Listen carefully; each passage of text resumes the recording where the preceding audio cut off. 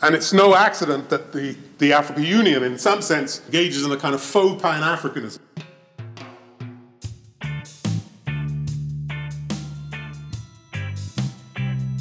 From the History Watch Project, this is the History Watch podcast series, bringing you up close and personal with history in the real world, with some help from people who know what they're talking about. I am Audra Dipti, and on today's episode of the History Watch podcast series, we welcome Dr. Pablo Idahosa of York University. This podcast is an edited recording of a public lecture he gave for a Black History Month event at Carleton University, in which he discussed the politics of African displacement and problems with using the term diaspora uncritically. I will include a short bio of Dr. Idahosa's research profile and a link to his professional profile in the podcast notes. This podcast would not have been possible without the support of Migration and Diaspora Studies and the Institute of African Studies, both at Carleton University. While you will not hear her on this recording, we need to give a special acknowledgement to the radio host, Sarah Onyango, who facilitated the event on February 9th. Finally, I want to remind listeners that the History Watch podcast series is now available on iTunes and Stitcher. Don't forget to subscribe if you want updates on our newly released podcasts. Join us as we listen to Dr. Pablo Idahosa in our podcast, The Politics of Remembering the Many Diasporas of Africa.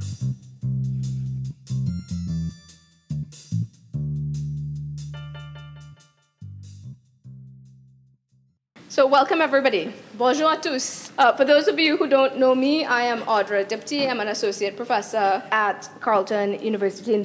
And it is absolutely wonderful to have you here for our 2018 Black History Month event. C'est pas souvent que j'ai l'occasion de présenter une intellectuelle comme professeur Idahosa. Donc, comme vous pouvez imaginer, pour moi, c'est un grand honneur et un grand plaisir. When we think of Black History Month, when it rolls around every year, there's a tendency for us to think about the events of historical significance to the Black community. 2018, for example, marks 180 years since the British abolition of slavery. C'est 1070 ans depuis l'abolition de l'esclavage par la France. 130 years since the abolition of slavery by Brazil. We could also reflect on more recent events. 2018 marks 50 years since 1968.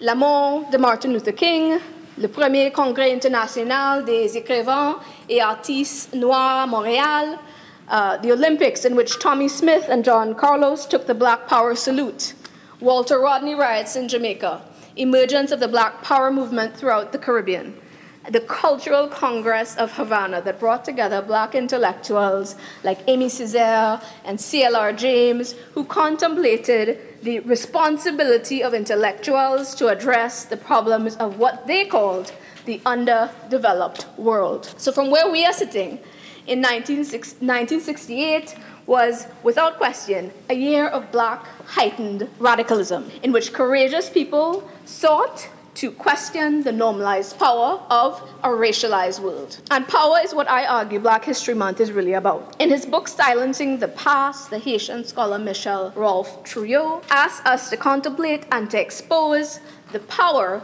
behind the history that is commonplace. Black History Month is precisely the moment when we need to do this, to offer counter-narratives, to challenge accepted truths. And with that in mind, we have tonight invited our keynote speaker, Professor Pablo Idahosa, to offer his counter-narrative and his challenge to accepted truths. There's a saying in jazz that if you don't have the time when you're playing a solo, you take it out of somebody else's time. Okay? I'm not going to take any time out of someone else's, but it is important to, I think, a little bit to know that two courses that I actually developed for the African Studies program and for Development Studies programs were actually on expressive culture. One was actually on African popular culture, and the other was a course on diaspora. But I've always been interested as a matter of existential moment in life, in part because of a very consequential war in Nigeria. A number of people were displaced, and diasporas were created by this process. Years ago, I discovered, for example, when I went to Newfoundland, I discovered that a foundation by Catholics had been set up for people from what is now Edo State because of the Civil War. I discovered that there were Nigerians in Manitoba and Saskatchewan that had been set up by missionaries in Nigeria. So displacement and migration, they're part of life. Sometimes because of conflict, sometimes because some young man decides he's had enough of his father's duress, and where circumstances allow, he will, and sometimes she will, move to a different place. So displacements are only one piece and only one part, I think, of any discussion about humanity, but all of us individually. The issue is, what do we make of that? What happens to people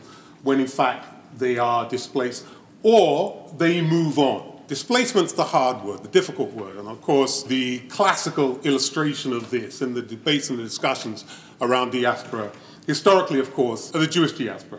And of course a lot of ink, a lot of noise have gone on about how we understand what a diaspora is. So when I talk about untangling, it's really to get us going. I have a conception, of course, and I borrowed freely from other people in so doing. But what we mean by the notion of displacement as well. People are displaced. When you move, you displace yourself, either voluntarily or coercively. But also what comes from that is the shifting nature of who we are, the identities, the subjects that we become, to use the postmodern term, rather than the identities if you want, right? The instability that is produced by that process, not just for us as individuals, but for us as communities when we relocate and we find ourselves in another place.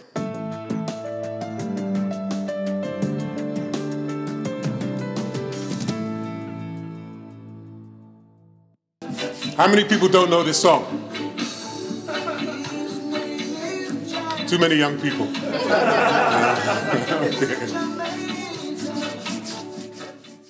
He wishes he was home, he wishes he was in Africa. Right? This is one example of an identity. This is someone who goes down to the docks in Jamaica and imagines Africa. It's what we might call slavery in the diasporic context. It's about the displacements, the brutal displacements, and sometimes choice of relocating, and the degrees and extent to which you can imagine home, and the various ways in which you express that imagining home. Tiambi Zaleza calls about the hegemony of the Atlantic model of diaspora. And I think he's right, both in terms of a source of scholarship, but also a way of thinking about things like race.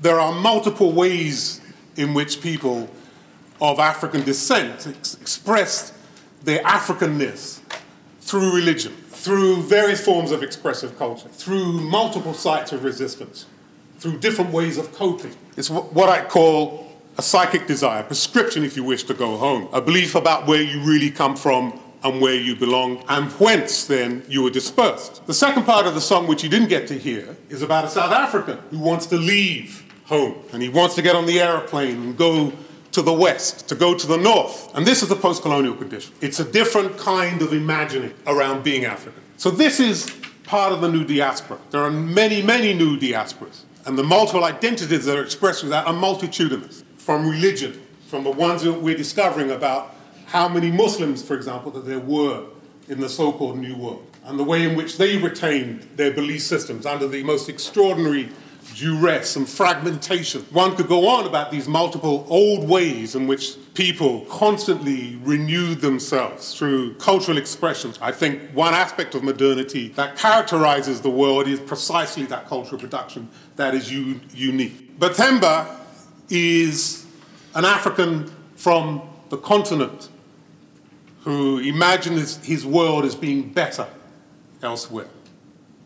And that's not peculiar to Africa, but it is certainly peculiar in some senses to the post-colonial condition. It's a form of post-coloniality and is part of most modern diasporas, or at least many migrants. This is a distillation, and it's obviously a very, very simple way of managing multiple complex ways of understanding forms of diaspora, whatever that is, because we haven't said what it is. But one derives from enslavement, and you can't imagine it being other than that, and the other is one that comes from the legacy of imperialism.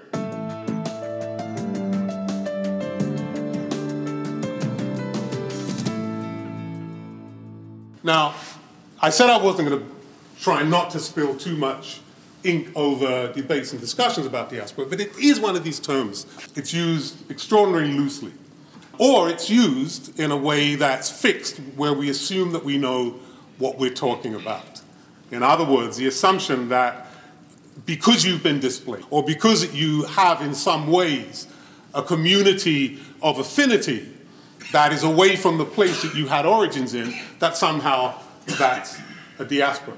And it presumes, to use the language of someone like Stuart Hall, a kind of a centered self, a centered identity around the self as an individual, but collectively or aggregatively as a community. But there is a presumption of something shared.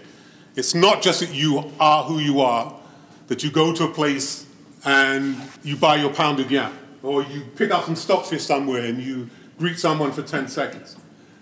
It's more than that there's something thicker, deeper, in terms of some understanding of shared identity. And it can be something that's mutually of interest.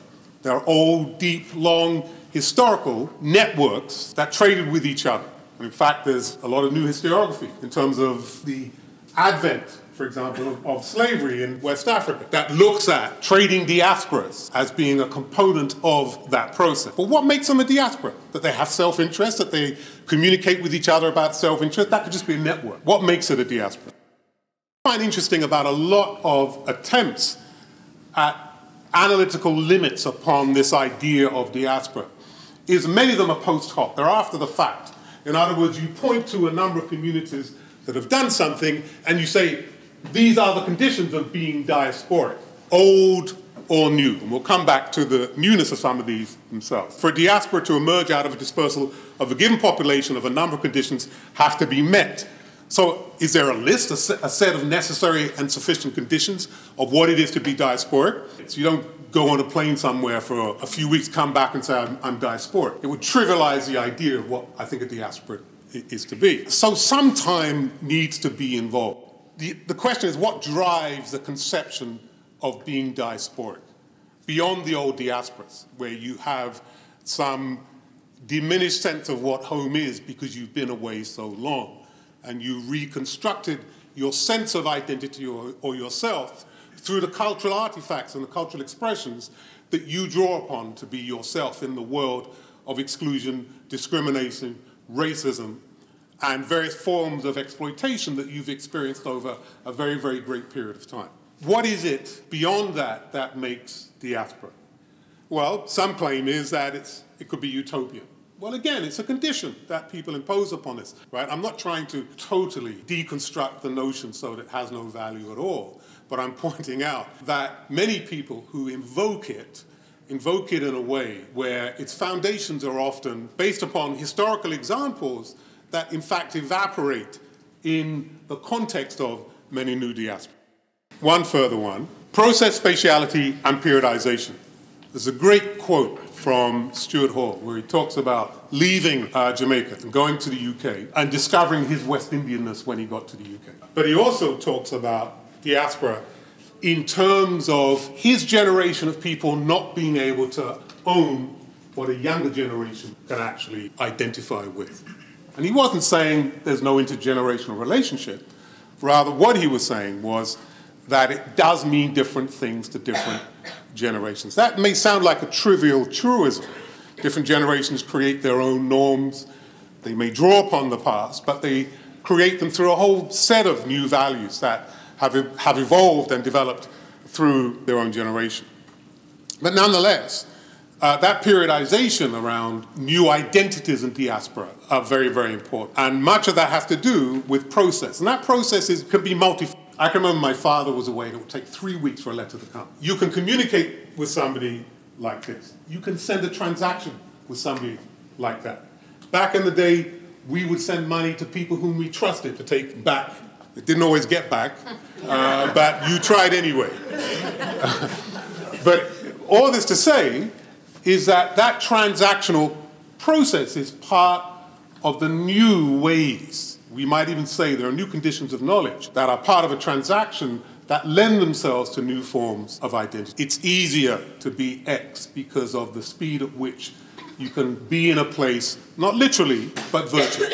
So process and spatiality is important. Changing conditions change the terms and how we understand the nature of being in another place. It's much easier to imagine home than it was 20, 30, 40 years ago.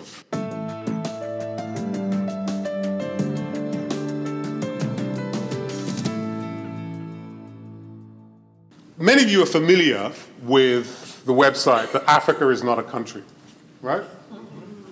And this, it seems to me, is part of the new forms and ways in which people start to break down what I would say is one aspect of the Pan-African identity that was in many ways part of that old conception of diaspora. Let me explain. I wear a hat of development. I'm interested in development issues. And so one of the ways in which communities and groups find and maintain the establishment of relationships is actually through the vehicle and the transactions of helping communities at home, associations that bind together and come together for the purpose of assisting people at home. In the context of Africa, where what I would call these post-colonial diasporas have developed, one of the things that they do, that people have always done, is send money home. I recently sent my cousin in Warri some money so she could start up a bakery just before Christmas. I'm not a good person, it's what you do. But the point is, I did that as an individual. I didn't do it as an act of development. I didn't do it with the idea that I was going to help Nigeria. So if Africa is not a country, so Nigerians are often not Nigerians in developmental terms. They are of their village, they're of their family, they're of their towns. But all that to say, one of the new conceptions of diaspora are Africans who are outside of the country, and the same could be said for the old diaspora, who would send packages, goods, money home. And there are institutions, financial and economic institutions, through which those transactions take place. And in many ways, this is part of what I would call the reconstruction, because people often don't pay attention sufficiently, it seems to me, beyond the historical notion of trading diasporas and mercantile diasporas and so on. They don't pay attention to the ways in which these modern, more recent transactions are vehicles that bind families, bind communities, but also re-establish an identity with home.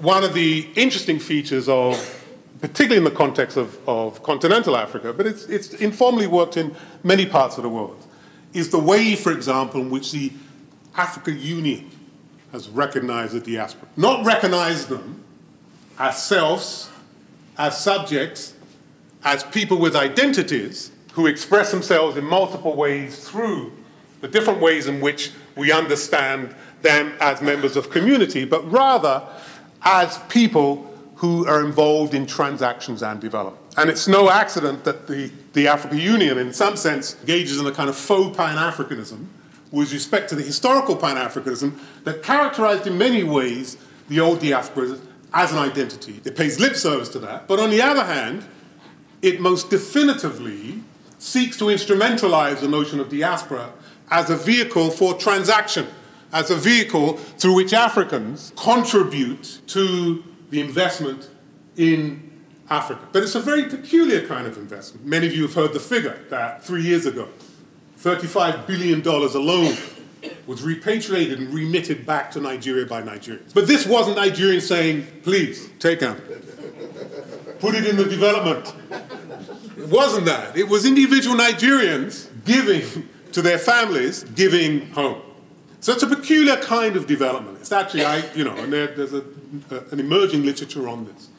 But my point is that many communities, and for many of you, quite surprising communities, one would expect that in the sheer volume, that figure for Nigerians, and given the relative wealth of Nigerians in the diaspora where they are, that figure is, in fact, I think, fairly low. A country like Kenya, for example, 1.7 million 2 years ago. Africans from the continent are now, as diasporas always have contributed to always localized well-being. So the AU then instrumentalizes it, normativizes by saying diasporas are any Africans who live outside of Africa, with the caveat that as long as they're contributing to development. So you're not a real diaspora if you don't take out, And give through your local communities too. There are a number of countries now, including Ghana, including Ethiopia, most definitively Eritrea, that mobilizes institutional resources within the communities to generate forms of income that end up in some degree into investment in these different countries.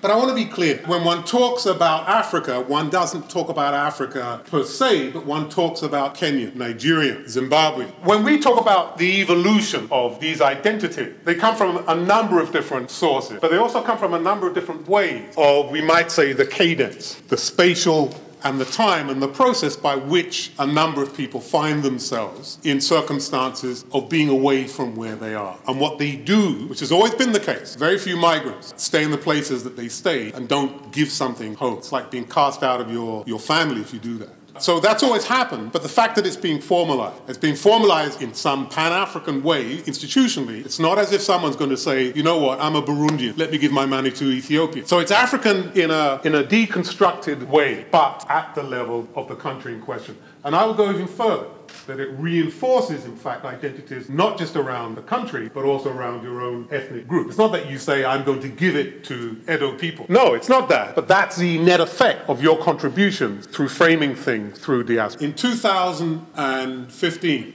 Somalis, 2 million Somalis, it's likely more, contributed something like around $1.5 billion to a country that, to say the least, is a difficult place to imagine that one can invest in. And yet, there are these mechanisms, many of them very informal, through which, in Toronto, in DC, in Minneapolis, where people contribute once again and reinforce this sense of a relationship with home. Now, we haven't even talked about other facets or other characteristics of thinking about diaspora, some of which are religious. You can think of communities that may well be Nigerian. You don't lose your passport by being away. I mean this in a sense in which people have multiple understanding of contributing to their sense of identity in home. So it isn't only that you are Nigerian, but you contribute to your church. You contribute to building a mosque. You contribute through religion.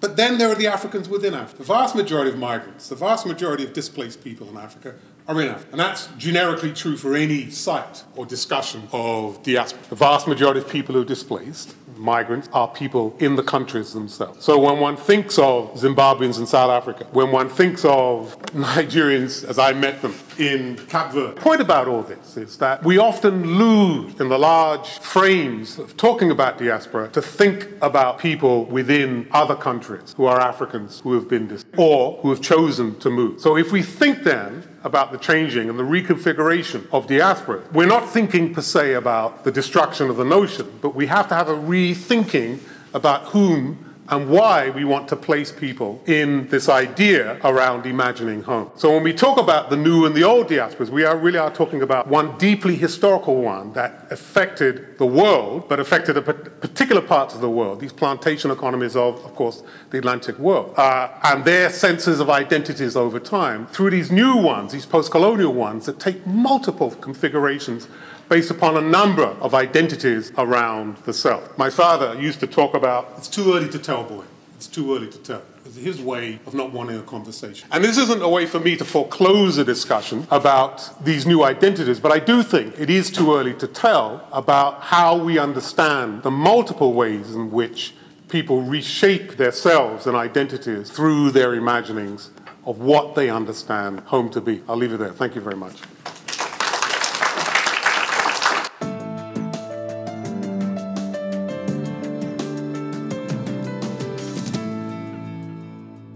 That brings us to the end of this episode of the History Watch podcast, The Politics of Remembering, the Many Diasporas of Africa, in which we heard from Dr. Pablo Idahosa of York University.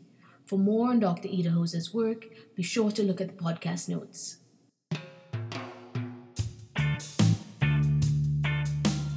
The History Watch podcast series is coordinated by Dr. Audra Dipty.